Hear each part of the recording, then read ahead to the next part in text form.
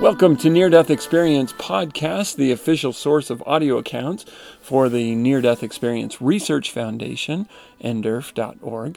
I'm Chaz Hathaway, author of Life in the Spirit World, What Near-Death Experiences May Teach About Life on the Other Side. Today we're going to share the experience of Daisy, who says, I had gone into the hospital to have my tubes tied. My husband later told me that he almost came back to keep me from having the surgery.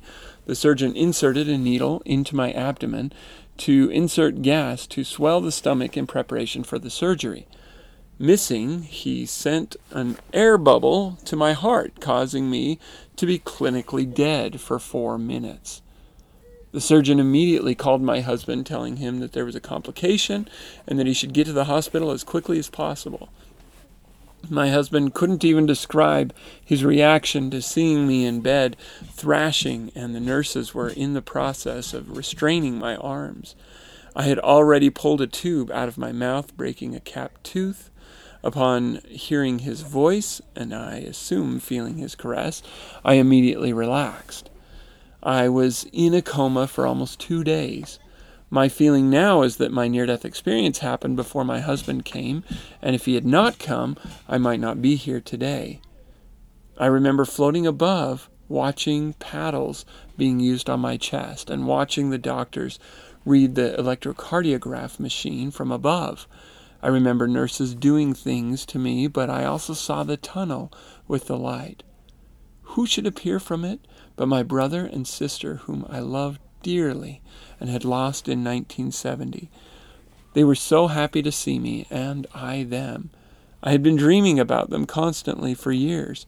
My sister had been killed in a car and train wreck, and my brother died of cancer 6 months later, and I missed them terribly. We hugged and were holding hands. They were begging me to come with them. I started to go with them, and then something stopped me. My husband?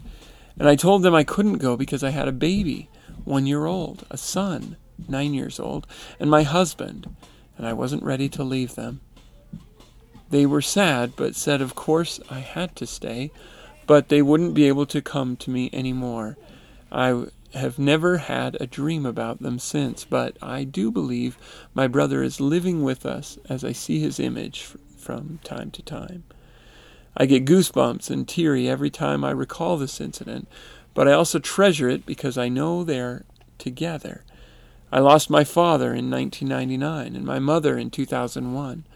I never dream about my father, but often about my mother, and she tells me that my brother and sister are now with her. This gives me great warmth. Before my mother passed, though, maybe 5 years ago on our wedding anniversary, my husband and I were at odds, but in the kitchen together preparing our celebration dinner. He was at the sink with his back to me, and with me faced the other direction at the stove, when at the same time, we found out later, we both felt someone tap us on the shoulder, and it was a definite tap with pressure. I turned to see if he was behind me, but he was at the sink. He didn't react because he knew if I turned around, I would be there and he was talking to me. I feel that was either my sister or brother telling us to straighten up. About a year after that, I was sitting at the computer and my husband was behind me. I felt another tap and turned to see what he was doing. He was nowhere in sight, but almost immediately after, maybe 1 minute, he called from the bathroom asking me why I was coming into the bedroom when I was supposed to be looking something up on the computer. He still isn't a believer. That's the end of the experience. And I will say, this sounds very familiar to me. I hope I haven't shared this. I thought it sounded familiar, and I went and checked the recordings that I've made, and I could not find one for Daisy. So unless it's in a group one or something like that, I don't think I've shared this, but it could just be from my reviewing it, because I've read all these before, or many of these before, in preparation to record them. So I apologize if this is a repeat, but this is a very simple one, but it reflects a couple of interesting things. For example, Daisy talks about how she had dreams about her brother and sister almost nonstop since their death. And it had, of course, brought her some comfort seeing them in her dreams, though it was probably difficult because waking up every morning and remembering they're dead. But when she died herself and met them, they said, "We're not going to be able to visit you anymore." And she probably wondered at the time what that meant, until when she came back and stopped dreaming about them, it indicated that they were somehow contacting her through her dreams.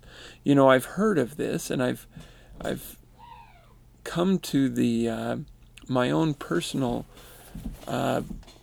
suspicion that that when you dream about a loved one who has died, and it's a positive dream or a meaningful dream in any way, that it probably is coming from them.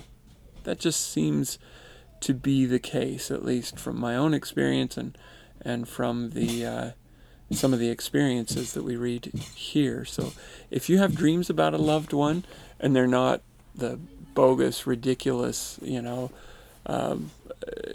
nonsense that some dreams are, but they have some sense of feeling and meaning, then it probably is them. So I think that's worth noting. It's also interesting to me that they were begging her to stay when she was there with them on the other side. They were begging me to come with them.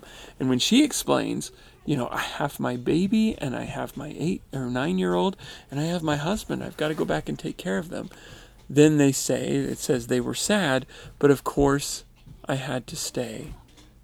But they wouldn't be able to come to her anymore. That's interesting to me, because you would think that spirits would have the insight as to whether it is genuinely best for the person to come or to go back, to move on or to go back.